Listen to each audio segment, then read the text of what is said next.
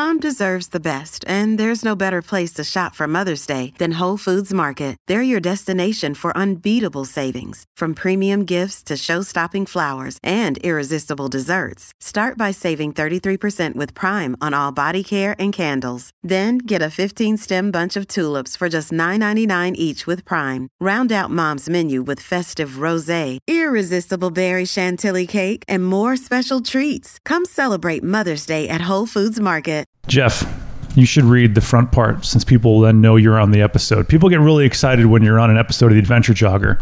I know my handwriting's not great, but you should go ahead and read the intro so people know you're on. And do it in your best voice. This? Yeah, that part right there. Okay. Yeah, here we go. All right, here we go. People get excited when Jeff's on, everybody. Okay. Here we go. We're recording, so you're good. Now. Okay. This episode of The Adventure Jogger is brought to you by Blaine Johnson, Dan Brosnack, Chris Fox, Bryce Carpenter, Russell Holcomb, Alex Pace, and all of our Patreon supporters and listeners. That's gold. Absolute gold.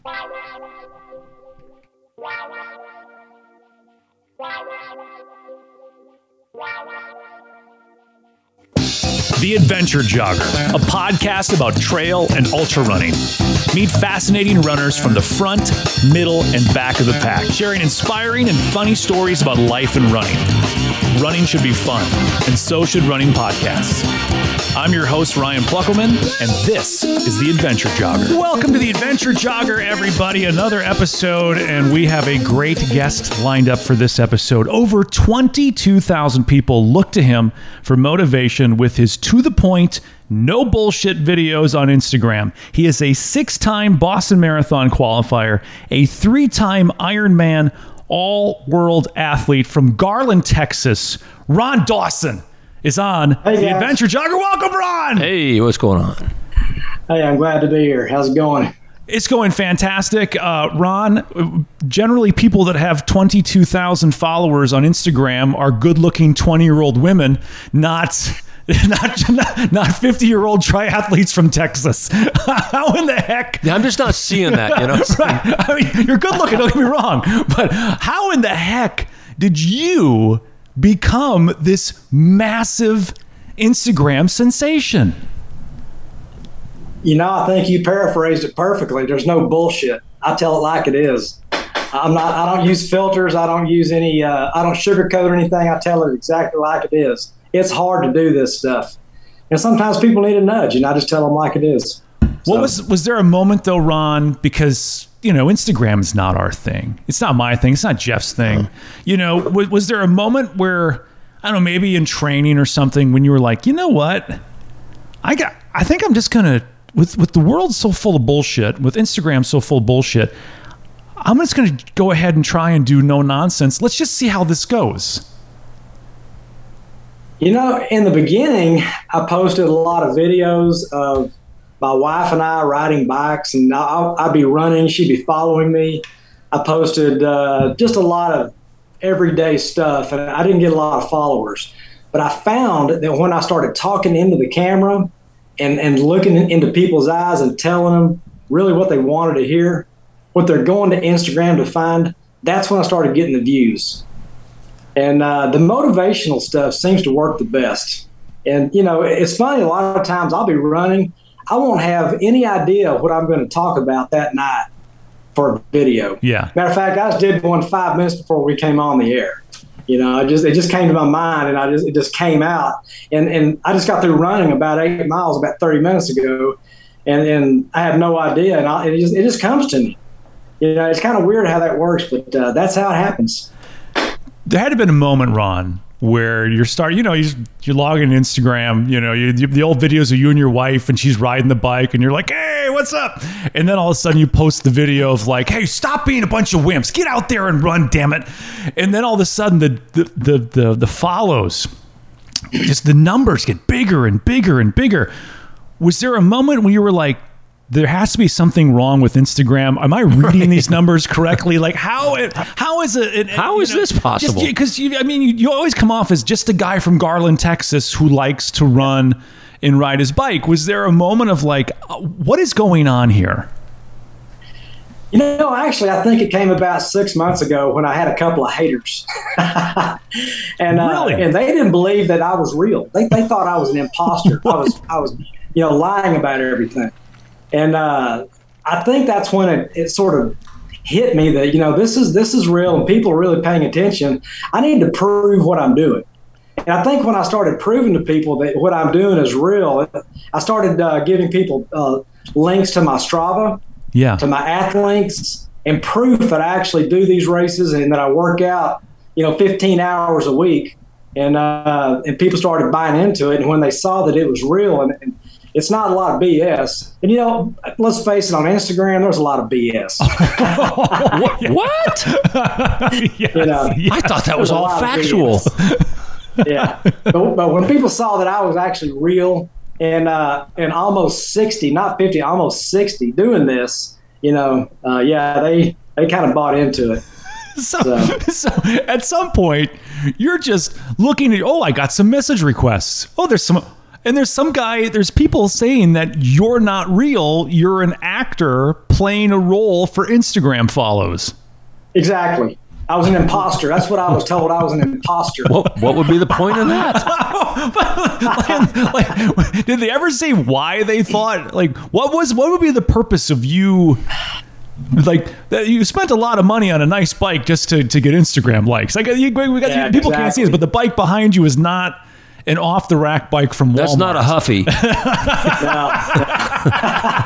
There's no banana seat on that bike and some streamers coming off the side. That had to have been just a wild experience too. And when I went to Boston back in April, I did daily videos from Boston, and I'm talking about the carb loading routine and sort of the build up, and I did some finish line. Actually, it was pre-finished, but it's at the finish line videos and stuff, and had a lot of views on that, and people just kind of liked it. It's real stuff, and the thing about it also is that this is something that anybody can do if they want to bad enough. And that's kind of it. They have to want to do this. A lot of people don't like to run. They tell me that. I hate running. Yeah. But, hey, if you want to be a runner, don't run. It's true. No, it's true. And we'll get to your fitness journey in a second, because I'd like to hear, because I was watching your videos. I want to thank you, first of all, Ron, because for a while, Instagram only wanted to show me David Goggins, which I like David Goggins. Yeah. But you can only take David Goggins yelling at you so much. And, and then Instagram decided, okay, he's seen enough Goggins. We're going to show him the Liver King. Do you know who the Liver King is? I know who the Liver King is. That dude's awesome. The Liver King. So the Liver King is this guy, Jeff. He doesn't own a shirt. He walks around. He's got shorts on. He just wears shorts. He does not wear shoes. I'm getting a visual. Okay, he's got a big beard, long hair. Okay. Wears a ball cap. And he was... I would say he has... Is it Carrie Long? No, it's not, but close. So I would say the Liver King has a physique that I would describe as... He looks like a Mr. Olympia type of bodybuilder. Okay. And he only eats liver. He eats animal livers for breakfast, lunch, and dinner. And then he lives a primal life. And those videos, I was like, oh God, this guy's doing more than just liver. And always popping up, and he'd be yelling at me, "Liver King here, come and eat your liver. You gotta have it." He's into his organ meats. Right, exactly. I don't want to eat liver. And so Instagram then said, okay, well, obviously he's not into the Liver King. I'm going to show him nonstop Ron Dawson. And so you popped up in my Instagram, and all of a sudden I'm like, okay, well, this guy seems to not be, he's not selling me anything, first of all. I noticed that, Ron, you're never like, hey, try my Ron Dawson special brand vitamins, only available now at, whatever. It's just some no nonsense, no bullshit. So I appreciate that. Thank you, Ron, for making my Instagram feed bearable. You just haven't seen those videos yet. I'm going to go look up this Liver King guy. Look him up. So I wanted to ask you, before we get to your fitness journey, Ron, and I want to talk to you too about your thoughts on the modern fitness world, and where you can kind of give us some no-nonsense training advice, and how people that are running that may be thinking too much about it, maybe can bring us back down to earth just a little bit. Ron, but first, we have a friend of ours. Her name is Haley, and she is an Instagram influencer, wonderful person. we've had her on the podcast, and she has gotten some really strange requests from people. Like, people have sent her things, strange things, and she's gotten some really, really strange, creepy requests from people on Instagram. What is the strangest message or request that you, Ron Dawson, have got being an Instagram influencer? I think it was when somebody from South Africa called me daddy.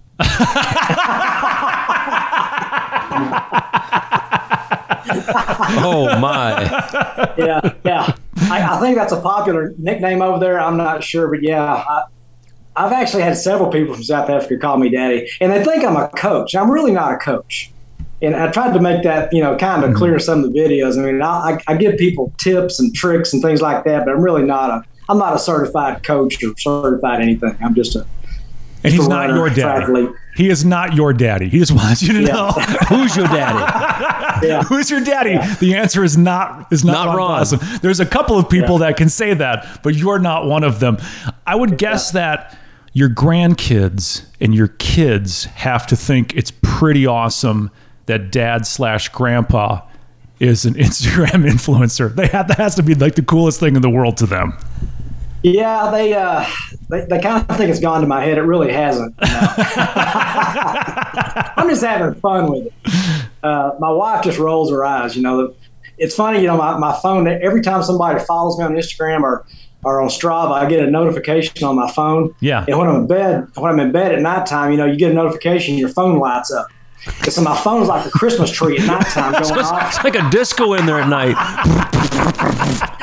And she'll roll over. She's like, turn that phone upside down on the nightstand, so you can't see it. But my grandkids are actually smaller. I have twins that are 4, and then I have a 6-year-old. Mm-hmm. So I have 3 grandsons. They don't even know yet. But, they will at some point. My kids, they think it's pretty cool. So. By the way, when we go running together, Jeff's phone blows up, but it's not likes on Instagram. Right. It's matches from Silver Singles. Yeah, that's what it is. Another date. Hold on. I got to take a break here. Another date.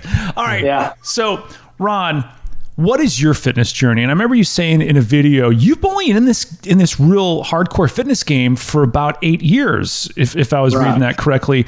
What was Ron Dawson before he discovered the sports that he loves so much? What got you into it? And kind of give us your journey. When I was young, starting at about 10 years old, I started racing motorcycles. I raced motocross and did that for about 10 years and almost went pro until I got married. And that kind of, everything stopped. Yeah, then we had kids. I can relate. Yeah. And then we had kids. And really from about 25 until 50, about 25 years, I didn't do much. I gained a lot of weight. Like everybody else, you go home after work, you sit down, you pop a top and, drink a beer and watch TV and fall asleep.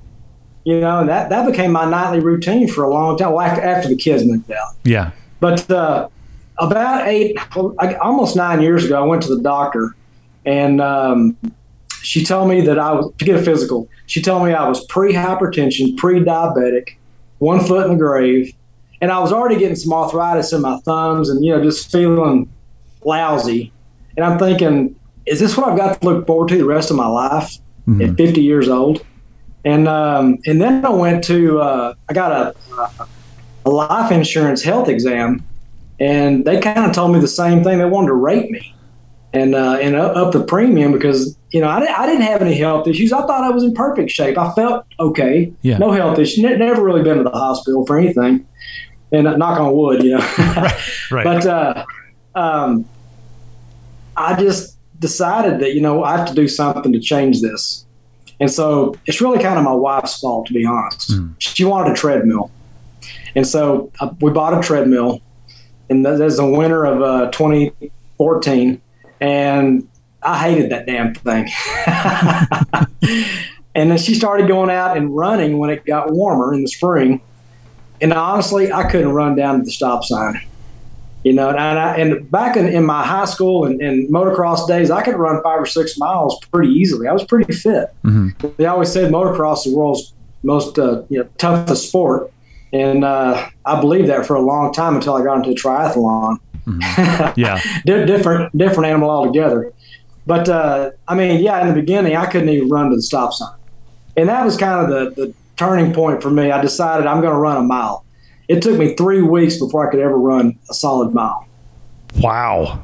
Yeah. And that's kind of normal for most people without stopping. Yeah. Yeah. And then it took me another 3 months before I could run a 5K without stopping. And, during this time, I'm trying to get my diet right. I'm eating correctly. We quit drinking beer. I haven't had a beer in over 8.5 years. Quit drinking totally. Wow. And it's not like I was an alcoholic or anything. I would just, drink weekend. Right. Drink, go to the restaurant, have a beer, go to have with friends, have a beer. Mm-hmm. All that stopped. And those friendships stopped too. They don't like running, and when I quit drinking, they quit hanging around. Well, they're tired of you talking about running all the time. Because running does become all encompassing, and the more you do it, and the better you get at it, and the longer you're able to go, and then you start going to group runs, and then you start meeting some people, and then you hang out with runners, and then all of a sudden you find out all you do is talk about running. So your old friends that have no interest in it are like, is he all he's going to talk about is running all the time? Jeez. Oh, here comes Running Ron. Ron's going to tell us about his run that he did. We want to have a beer, and Ron's talking about his run. Mr. Picture of Health. Right. My very first 5K was a color run. You know what that is? Yeah. Oh, yeah. Yep. I thought I was going to die. I mean, we were covered in this chalky, powdery crap. It was over at AT&T Stadium where the Cowboys played. Yeah. And, some of our friends were doing it, and they said, this is going to be great. I didn't know I was going to get covered in colored chalk. It was a mess. Well, about 6 weeks later, I ran my second 5K. Mm-hmm. And this time it was with the Dallas Running Club. Mm-hmm. And this is a true story. I made a video about this. I got passed by a 10-year-old girl and a 70-year-old shirtless man in a cowboy hat. He's like, damn. Yeah. Yep. And then it became clear. It became clear. Absolutely. Yeah. The only thing that would make that story better is if when the 70-year-old shirtless guy in the cowboy hat passed you, he'd said something like, "Giddy up, partner," or something. Yippee-ki-yay. Yeah. So I started running with DRC on weekend group runs after that. And by that November of 2014, I ran my first half marathon. And I was pretty much hooked at that point because you get around a bunch of people that enjoy running and they're your age. Yeah. It just kind of rubs off on you.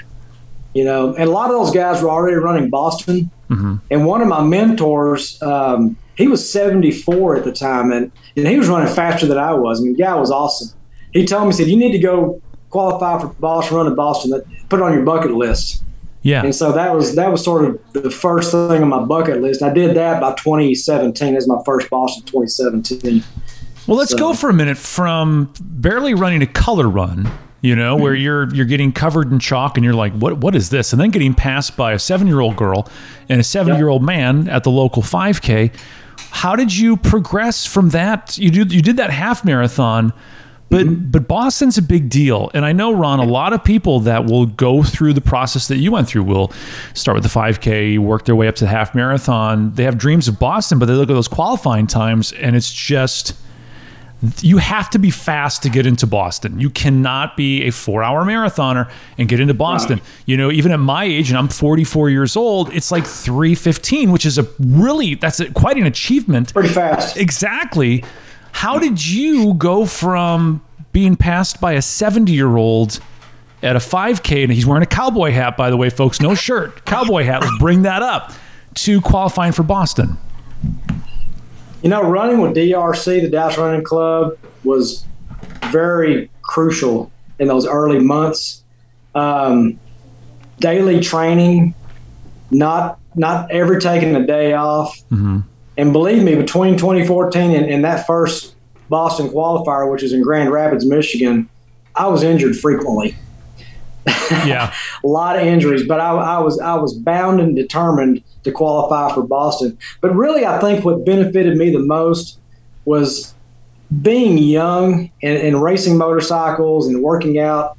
I had those fast twitch muscle fibers. They were just asleep, and I had to wake them up. Get up. And really, the fitness came back. It really did, pretty quickly. Were there workouts that you found to be essential to your weekly running that you had to, you found that you did these, you got better quicker? The long run. Yeah, just the long. I talk about the long run a lot in my videos. Long, slow running. Matter of fact, I did one of those videos last night. It's just you have to run long and you have to run slow. When you do that, you're going to build endurance. You're going to build your lactate threshold is going to lower. Even when you run slow, it lowers.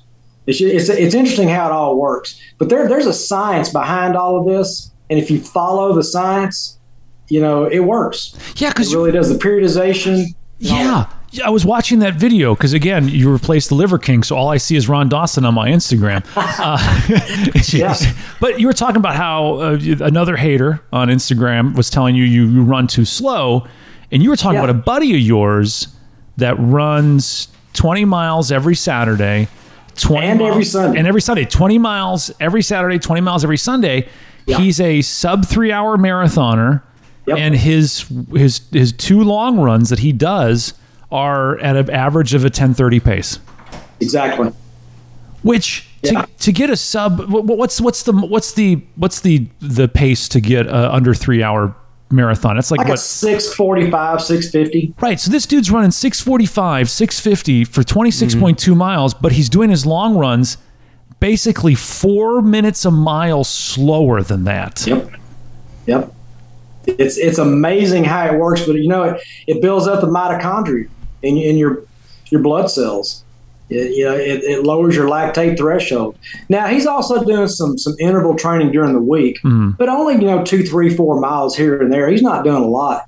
But if you study a lot of Olympic runners, they do exactly the same thing. They're not running super fast all the time. And, it's part of the 80-20 plan. You run 80% of your runs very, very slow, 20% fast. I think what gets in, and this is the perfect group of people to talk about this, men.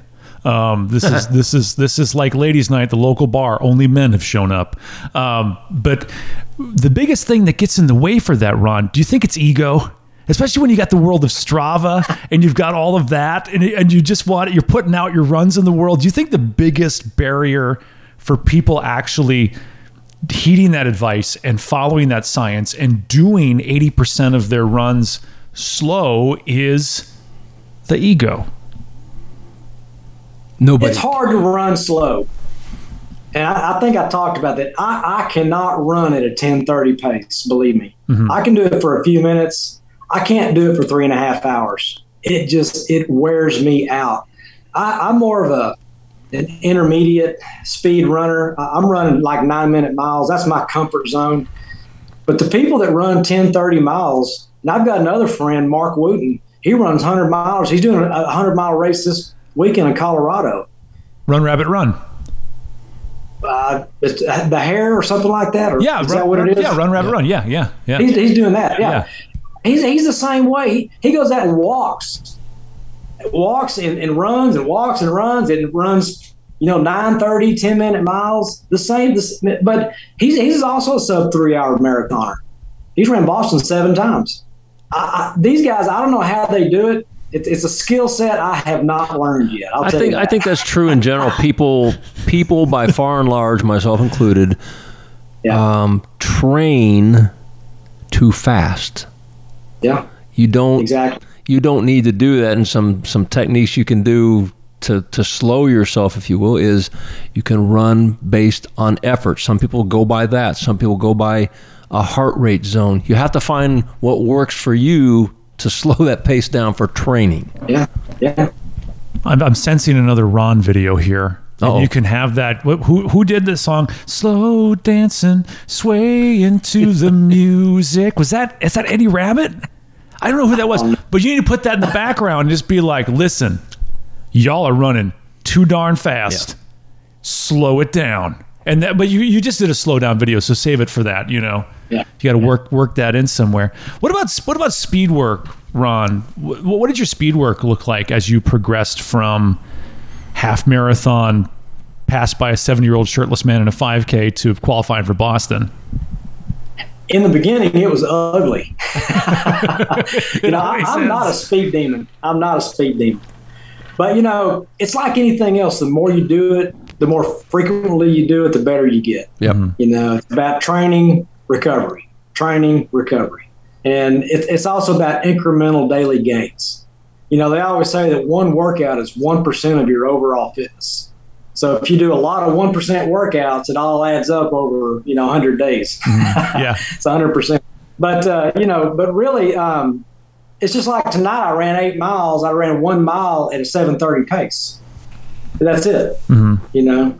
A lot of times I'll do, 3 minutes at marathon pace. Every workout's a little different. I follow a plan through a training program called TriDot. Okay. I don't know if you've heard of TriDot or not. No. But I follow their plan for Ironman. So I'm doing Ironman Arizona in November. And it just makes it easier to follow their plan. And their plan has everything periodized. And it's based on your current fitness and a lot of different metrics, like 11,000 different data metrics that they all combobulate together to tell you what you should do today. Yeah. And so I follow their plan. A lot of pros use it too. It's kind of interesting how it works. But at some point, let's get into that. At some point, you're running, you get in with a bad group of people, the local running club, now you're hooked. You get into Boston, you do your Boston thing. When did you decide that you needed a $10,000 bike in your life and a tiny pair of spandex shorts to wear in the pool? Just like I got passed by the 70-year-old man, I get passed by 70-year-old women too on bicycles. Mm-hmm. Not too many of them can beat me running anymore, but there's a lot of them that can beat me on a bike. And you go to these Ironman events, you get humbled really quickly. A lot of these people are ex-Olympians. They're U.S. nationalists, whatever, on the national team. And they're fast. And so over the years, when I first started doing Ironman, I started with the 70.3s. It went to the full Ironman last year at Ironman Tulsa. You just kind of decide if you're going to be in the game or not be in the game. And if you're going to be in the game, you better have a fast bicycle. Yeah. Road bikes don't cut it because, the geometry is different. Imagine trying to ride 112 miles on a road bike and then go run 26 miles in a marathon. It's hard because, you're upright. You may be in the drops on your road bike, but your leg and your body positioning is different. When you're on a tri-bike, you're laid down, you're in arrow position, and the pressure that your legs and your feet put on the pedals is different. It's a lot less stress on a road or on a tri-bike on your body than it would be on a road bike. Well, what is the benefit? That's interesting. Then why doesn't everybody just ride a tri-bike then? Why do the guys that are like, what is the benefit of a road bike, like in the Tour de France or whatever? Why aren't they riding a tri-bike? Oh, okay, so you can't go as fast? Well, the guys that are sitting upright are putting out major watts. That's what the measurement of power is when you're pressing down on the pedal. Mm-hmm. It's wattage.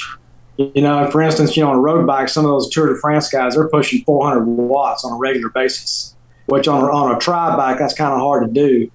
You're probably pushing, 275 to 350 for the pros. Mm-hmm. I'm pushing about half of that. Right. But it's all about keeping your legs fresh for the run. That's sort of the point behind it.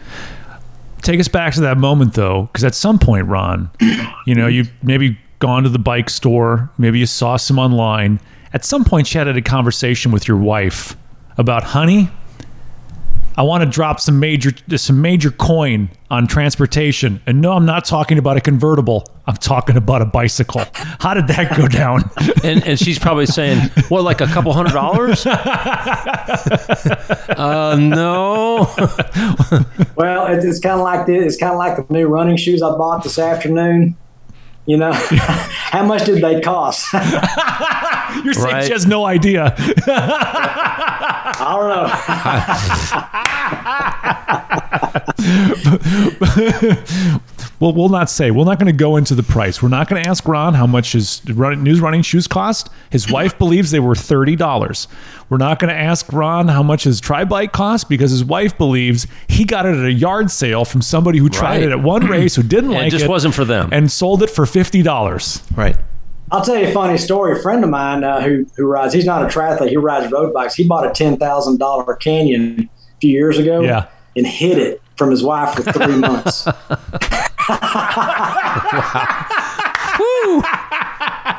How do you hide a $10,000 bike from your wife? He said he hid it. Closet, attic, car. I'll tell you, any of these bikes are super expensive now. All I'm picturing is it's in the corner of a room with a sheet over it. What's that? Oh, that's the treadmill. Don't worry about it. Yeah. Well, think about it.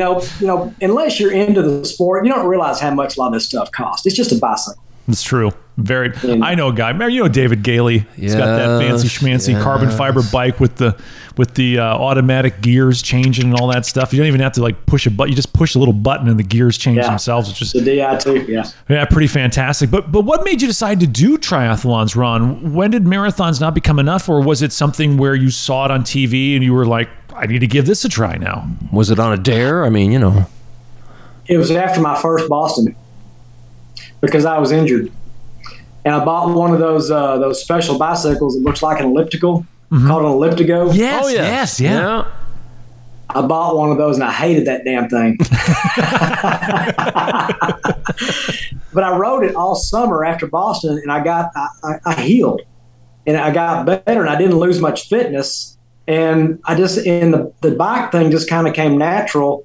And so I went down to my local Play Tri store, which is an Ironman supporter, and bought my first road bike in the summer of 2017, just to try to stay healthy and be fit. And lo and behold, there was a triathlon 2 weeks after I bought it, about 5 miles from me, which was a sprint triathlon in Rockwall, Texas. And I decided to go give it a whirl just to see what I could do. Almost drowned on the swim. I was going to say, how'd the swim go? Because I haven't heard any swim training. Yeah. I think I got passed by 3 10-year-old girls. Right. I go like a rock in water, just straight to the bottom. So the swimming's hard, Ron. I did a sprint level triathlon years ago, and I remember a guy telling me, what freaked me out was a guy was telling me who'd done a bunch of Ironmans, and he said, when you run into the start, when you all jump in the water together, there are going to be people that are going to grab you by the ankles and pull you underwater. And I was like, oh my God, this is the most terrifying thing ever. And the swimming, you think you had a pool when you were a kid. You played Marco Polo in the pool with your brothers as a kid, and that's about all the swim training you need. Swimming is hard. It's the hardest part of the whole thing. So what happened, I needed a place to train to swim. Yeah. And so I joined my local Lifetime Fitness here in Garland and started going there and training, and got involved with a bunch of guys that were already doing Ironmans. And it was just a natural fit. And that's how it all started. They were my mentors, and I looked up to them. And, one of them had already done like 10 Ironmans at the time. And there was a whole group and a whole club, and I just fell into it naturally. And that's where I got my first push into triathlon. And by the next year, I did my first 70.3, learned how to swim. The cycling really kind of came natural. The running came natural, which was sort of a benefit because, if you can run, that's the hardest part, really, besides the swim. Yeah. You got to get through the swim. And really, when I do a triathlon, I just try to get through the swim. I'm not a super survive fast swimmer. it, yeah. Right. I survive the swim. But I get to the run, and I'm okay. Did you have to learn how to breathe in the strokes instead of just breaking it up? Because that's the hardest thing for people to do is like all of a sudden you just want to go and then just continue your stroke. And you see the people that do it that just the mouth just kind of comes out of the water and they take a breath and they can do it on each side. You know, it's funny. I'm a graduate of YouTube University. You can find anything you watch on YouTube. I started watching videos about how to swim. And you watch enough videos and you just kind of start doing what they're doing. It makes it easier. But then I did hire a swim coach that helped a lot. Yeah.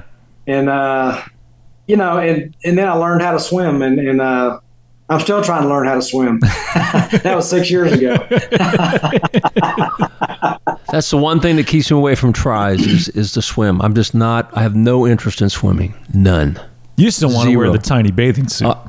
I wouldn't bother me. The old man Speedo. I just don't, I'm not a fan of the water. Telling you what, you think your silver singles profile dings a lot now. You get one of those pictures on there, you'd be dinging nonstop. It would be pretty crazy. You wouldn't be able to live with you. Your phone would be going off. You'd be like Ron's phone, just going off constantly. The disco in the bedroom. What the heck? Well, you know, the best thing about Ironmans, most of them are wetsuit legal swims. And if you have a wetsuit on, number one, you're going to go about 5 to 7 seconds faster per 100 yards. Really? But you're not going to drown. It's very buoyant. They're somewhat buoyant, yeah. Oh, so is that kind of, does that really? Makes it so much easier, yeah. Interesting. So I always look forward to the wetsuit legal swims. So do you think we're mainly a running, trail, and ultra podcast, Ron, but we step out of bounds from time to time. Do you think your triathlon training made you a better runner? Absolutely. There's no question about that. And I've actually done a lot of research and talked to a lot of people that were triathletes. And if you do, actually I did a video about this too. Mm-hmm. If you look at the people that are on the podium at a lot of these marathons, the age groupers, they're triathletes. Huh. Because running alone is not enough to build super endurance. Unless you're doing like Paco, you're running 20 miles on Saturday, 20 miles on Sunday. You know, that's a rarity. Most people don't want to do that. But if you can swim, you can bike, and you can run during the week, you're breaking it all up. You're creating this super endurance within your body, but you're also increasing your overall muscular strength. Because swimming takes a lot of strength, believe it or not. Mm-hmm. You know, well, I can imagine. Cycling takes a lot of strength. I believe it's not just running is just falling forward. It's a controlled fall forward. Stumbling it is. For some of us, yeah. You know, for someone that may be intimidated by the word triathlon, Ron, and may be like, I don't have the money for the bike, I don't have for the fancy bike, and I don't have really there is that, yeah, resources for the entry fees or whatever. Is there something that you would recommend for runners to grab that they could just use to not, don't have to do a triathlon, but a piece of triathlon training that you think would benefit long distance runners? Indoor cycle training. Absolutely. Indoor cycle training is awesome. You know, number one, I don't like cycling on the roads. It's dangerous. It is, yeah. You know, but if you can add an extra 2 or 3 hours a week indoors and cycle training, number one, it breaks the monotony of just running constantly. It takes the pressure off your knees and your joints, but it builds endurance. And you get into some long endurance rides, say on Saturday, doing a 4 or 5 hour ride. It's hard to do a 4 or 5 hour run every Saturday, right? But we do that on a bicycle, and it builds super endurance. It really does. That and strength work. Mm-hmm. What is your strength? How often are you doing strength work each day, each week? About twice a week generally, but I stretch a lot. I do a lot of planks. I do a lot of clamshells, laying in front of the TV. But as far as lifting weights, about twice a week. Okay. I'm not trying to build muscle. Right. I'm just trying to get strong, you know.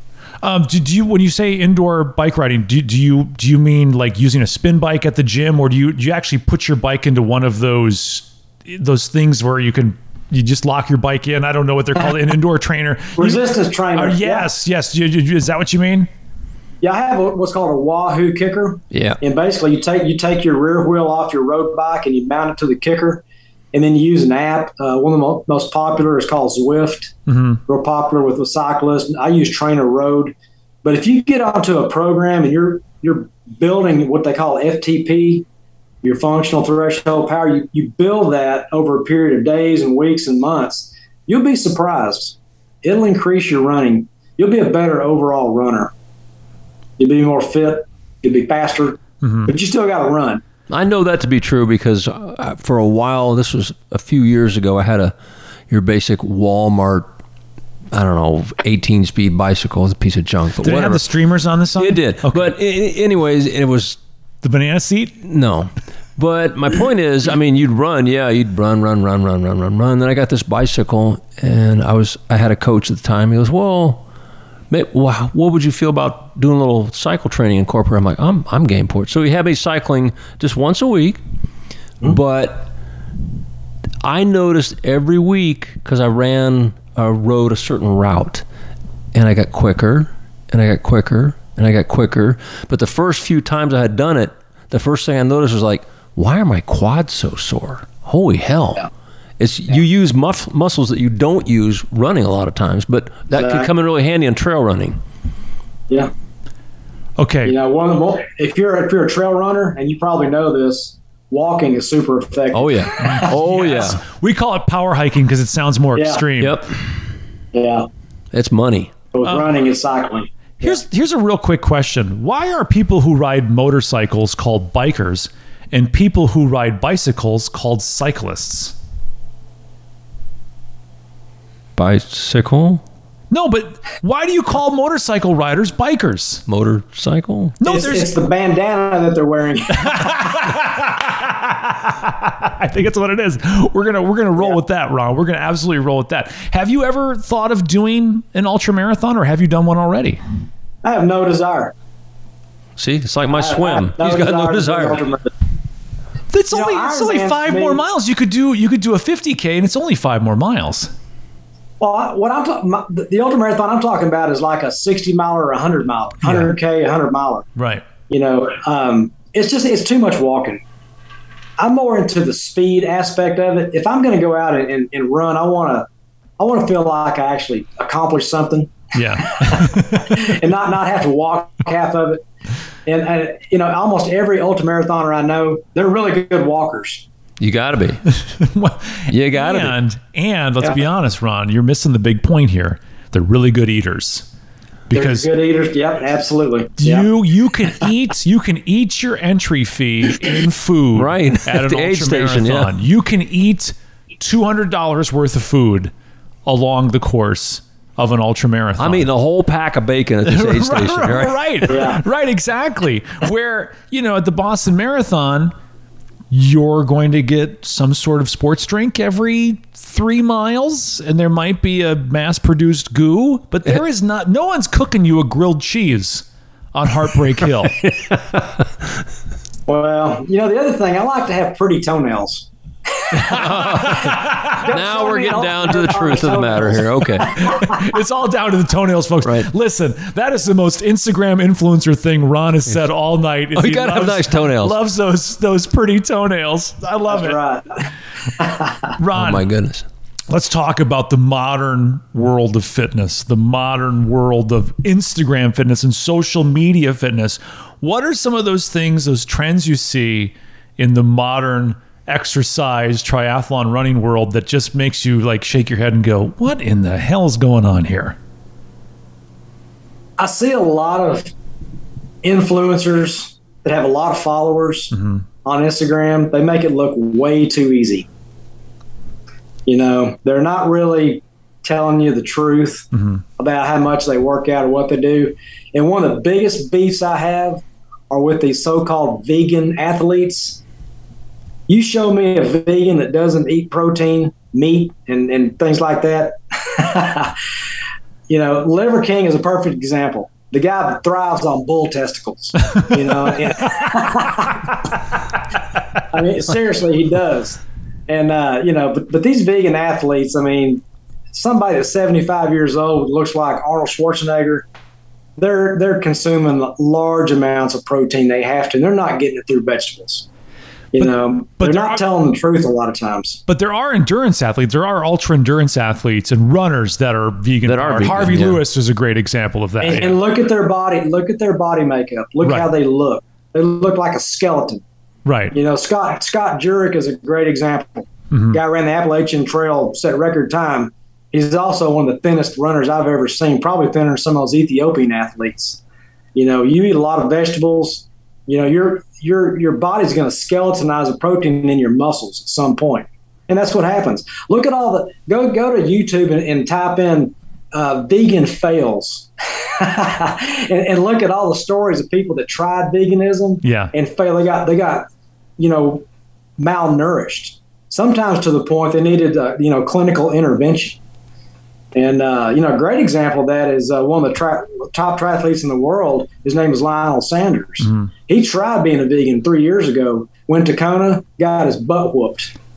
Ended up, in 2017, I think he got second. Well, then he went to being a vegan. He got 17th.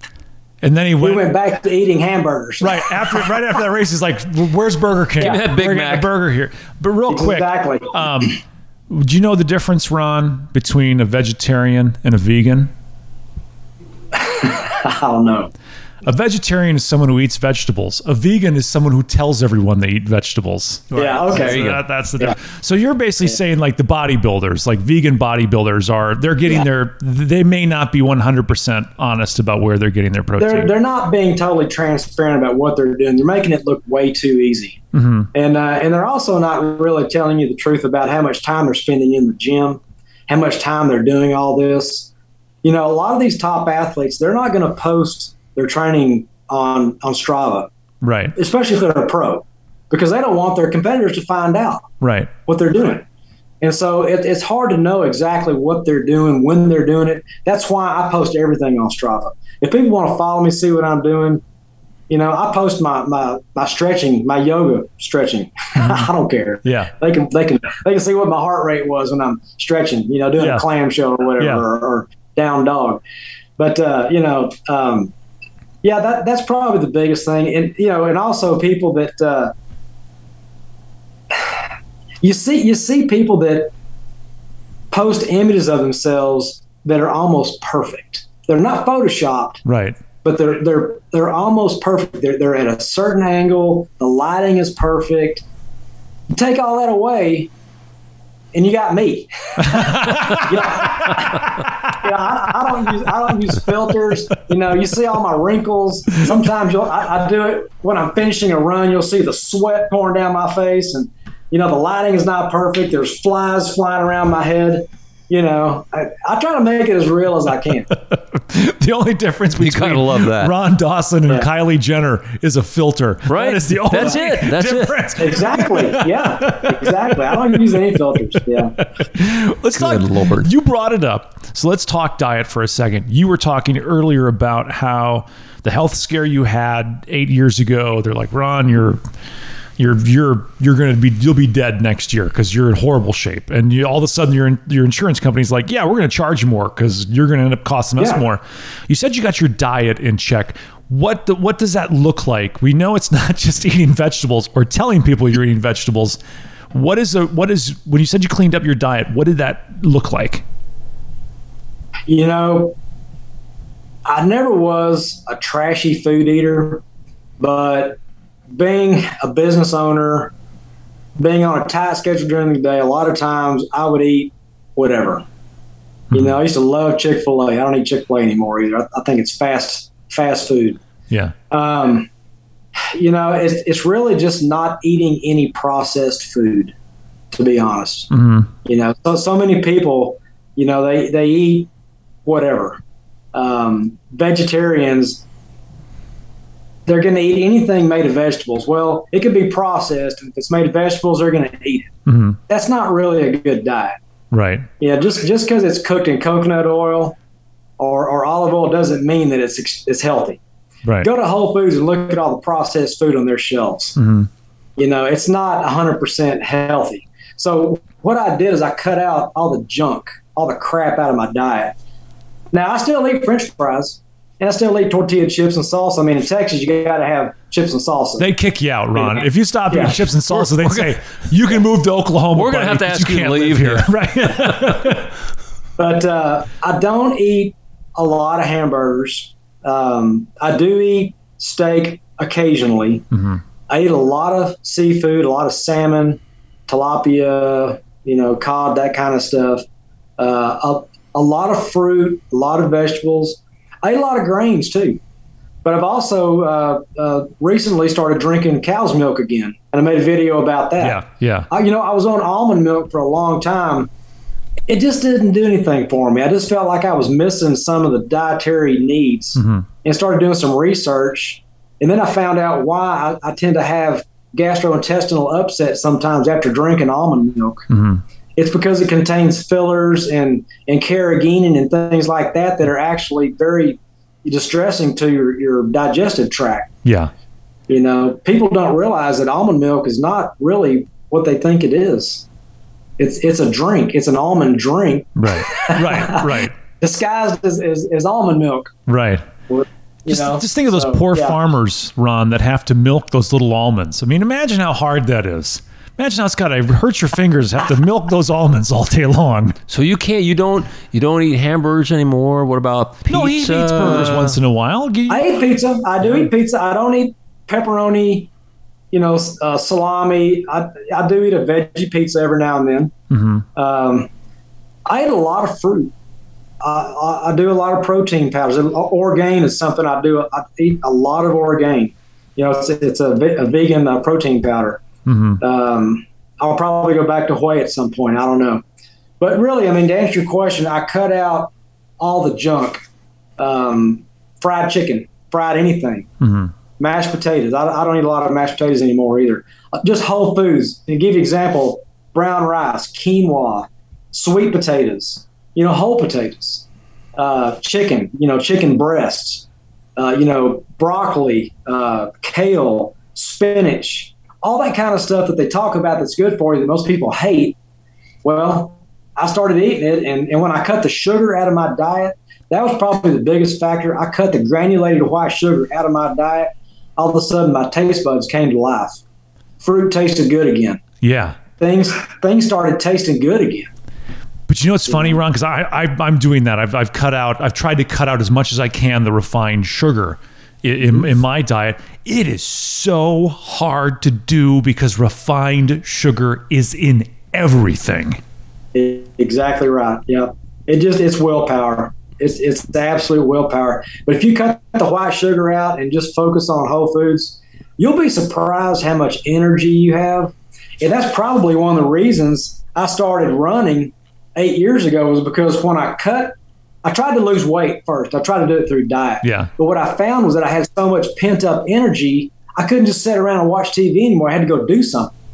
And so I found myself, working on the yard, doing all that kind of stuff. Well, that gets old real quick. Mm-hmm. You can only, cut the shrub so many times. Right.